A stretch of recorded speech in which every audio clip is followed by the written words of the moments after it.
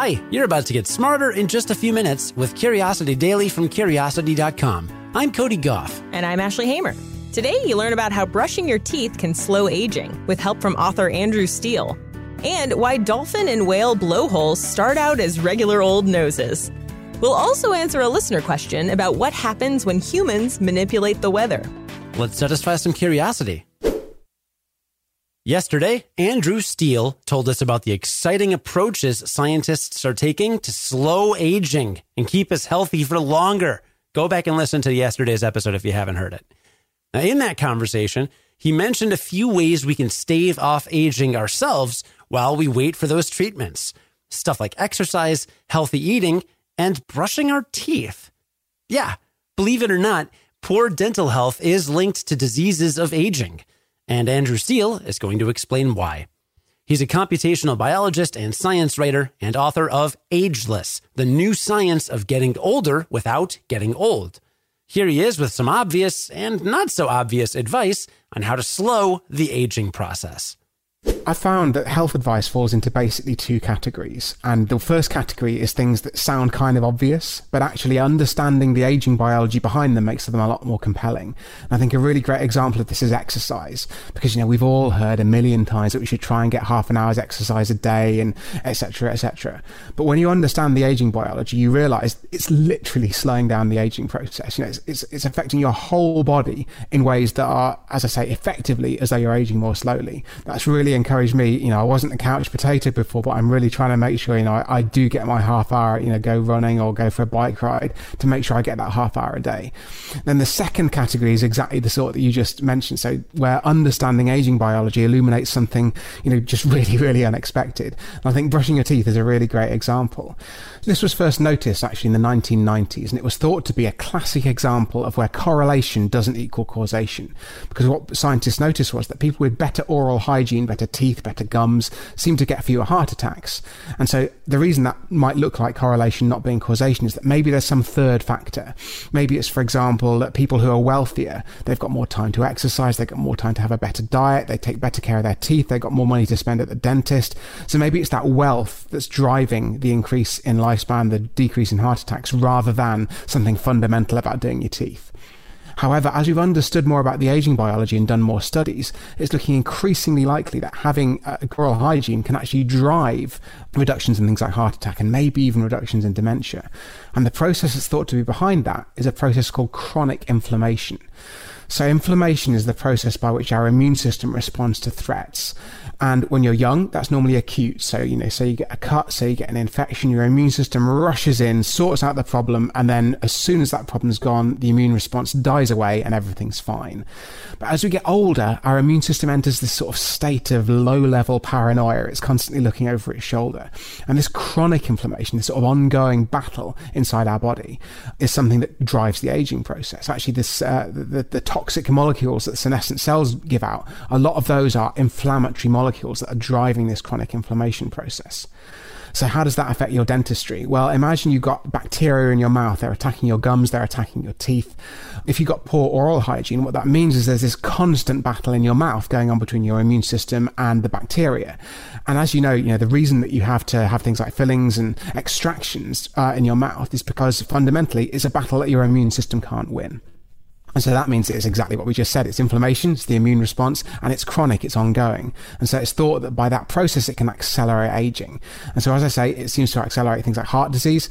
There's also some evidence that it accelerates cognitive decline. So there's some really tantalizing work that's been done showing that the bacteria that cause gum disease have been found in the brains of people with dementia.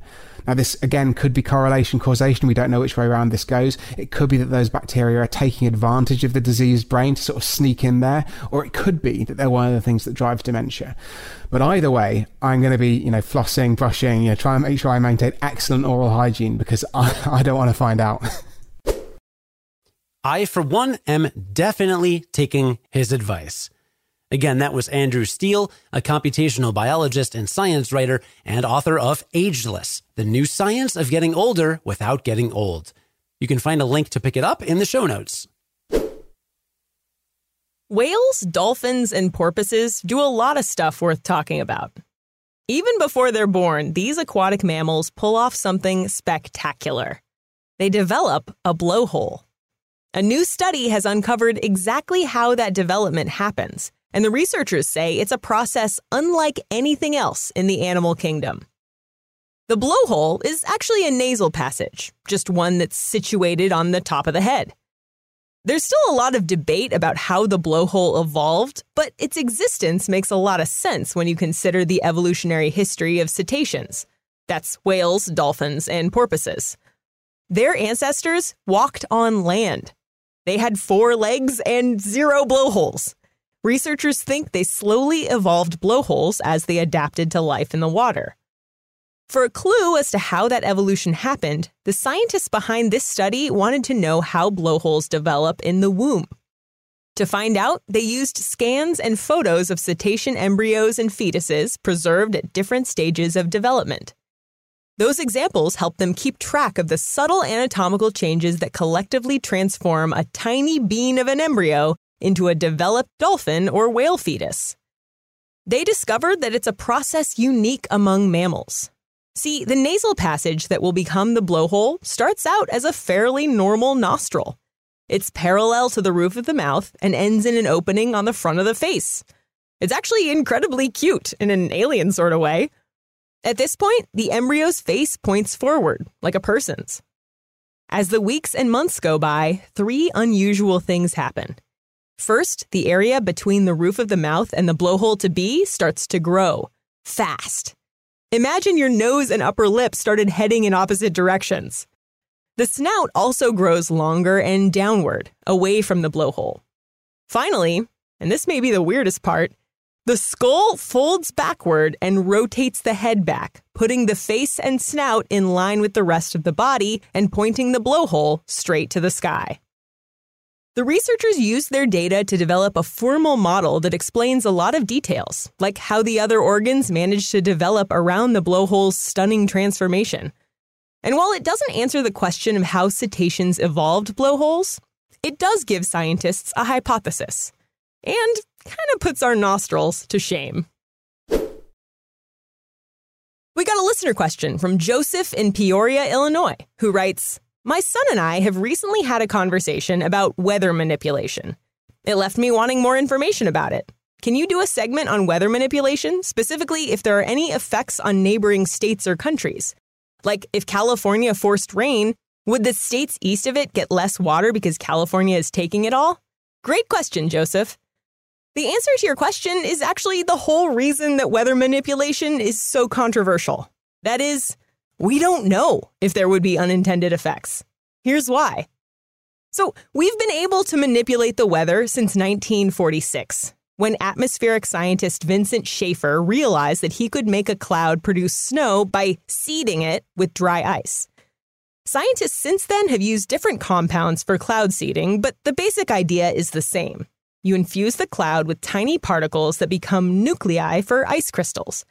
When the crystals get big enough, they fall as precipitation, stuff like rain, snow, or hail, depending on temperature and other conditions.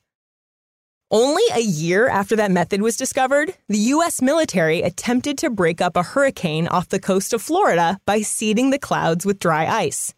The day after, the hurricane changed direction and hit Georgia instead. Cloud seeding is now very much a reality. In 2008, China claimed to have cleared the skies ahead of the Olympics by seeding clouds with salt. And they're not the only ones. More than 50 countries around the world currently have weather modification programs. Those include cooling the ocean with frozen material, reducing water evaporation with a chemical film, injecting air into a storm's center, or blowing a hurricane apart with hydrogen bombs. Another approach that's being considered for reducing climate change involves pumping the atmosphere with tiny particles that could reflect the sun's energy, the way volcanic smoke does after an eruption. And here's the problem with every one of these approaches. We don't know enough about the weather to know if they'll work and whether they'll cause unintended consequences. Even cloud seeding isn't totally understood. It doesn't work on every cloud every time, and we aren't even sure how much of the precipitation is caused by the seeding and how much would have fallen anyway. And remember that thing about the U.S. military breaking up a hurricane that headed toward Georgia? we don't even know if that was their fault or if it would have happened naturally. So yeah, there are risks, but we don't know what they are or how dangerous they might be. Proponents would argue that we're already modifying the weather through human-caused climate change, and we need some sort of intervention to fix what we've done. This podcast certainly does not have the final answer. Long story short, we don't know if weather manipulation would have unintended effects, but it might be worth the risks, or it might not. Thanks for your question, Joseph. If you have a question, send it in to curiosity@discovery.com or leave us a voicemail at 312-596-5208. Ashley, we can't stop, won't stop. So let's give our esteemed listener a sneak peek at what they'll hear next week on Curiosity Daily. Well, next week, you'll learn about how exposure to sunlight could lead to more romantic passion, why it's a good idea to put some painkillers in your pocket if you get exposed to radiation, how scientists grew stem cell mini brains that developed eyes of their own, the universe's most epic object, the blazar, and more. Okay, so now let's recap what we learned today. Starting with the fact that according to Andrew Steele, exercising literally slows down the aging process in your body. So get up and move. And on top of that, remember to brush your teeth. You have greater risk of chronic inflammation if you don't take care of your teeth. And recent research suggests that type of inflammation is a major driver in the aging process. Good old oral hygiene could help you reduce your risk of heart disease, or even of accelerated aging and cognitive decline. Like how you and I were just both lamenting about how our recent dental visits have not gone as well as we'd like. Right. I mean, I didn't go to the dentist throughout the entire pandemic, and I think I'm really paying for it right now. Yeah, you and I both would go every 6 months, got clean bills of health every time, and then good old pandemic hit. So I have done a couple public service announcements on the show reminding people to go see your dentist. I will do it again. I know things are still hard and it's tough to schedule and all that. And also many Americans don't have health insurance, much less dental insurance. So that's understandable too. But if you can, get them checked out. I mean, we just talked about how important it is. Yes. We also learned that the blowhole on dolphins and whales and porpoises is basically just a fancy nasal passage. And a new study finds that early on in embryonic development, it even starts out like our nasal passages do. But then it starts to move northward while the snout grows longer and starts pointing down. And then the whole skull folds backward to put the head more in line with the rest of the body. And that sends this mere nasal passage to the top of the head, where it becomes an honest-to-goodness blowhole. The researchers say this process is unlike anything else in the animal kingdom. You know I love this story, Cody. I've pitched this story so many times.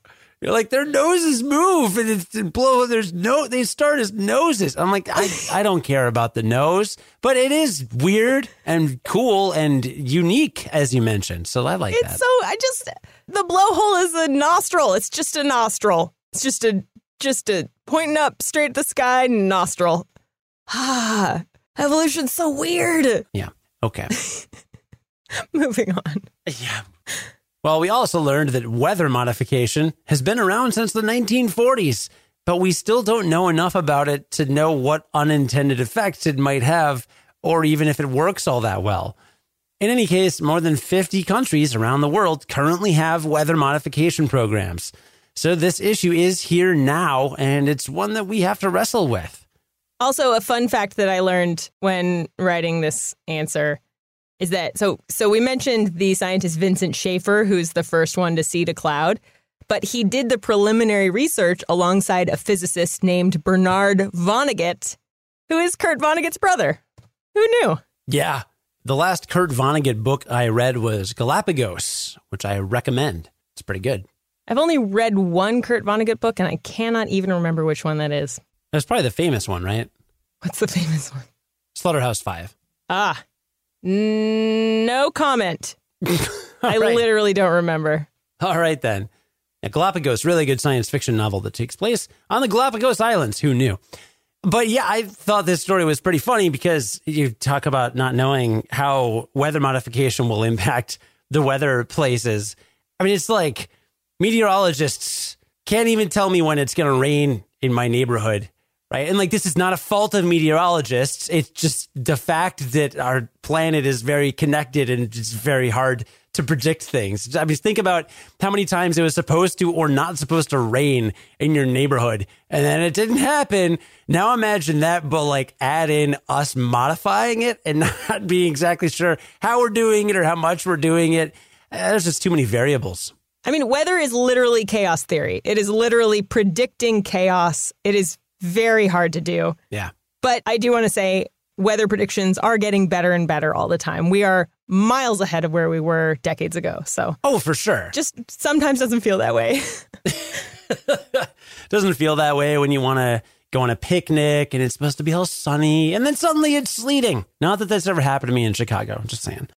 The writer for today's Blowhole story was Grant Curran. Our managing editor is Ashley Hamer, who is also a writer and audio editor on today's episode. Our producer and lead audio editor is Cody Goff. Have a great weekend. I hope it's warm and sunny or whatever you want it to be, irrespective of what the weather forecast is. And then join us again Monday to learn something new in just a few minutes. And until then, stay curious.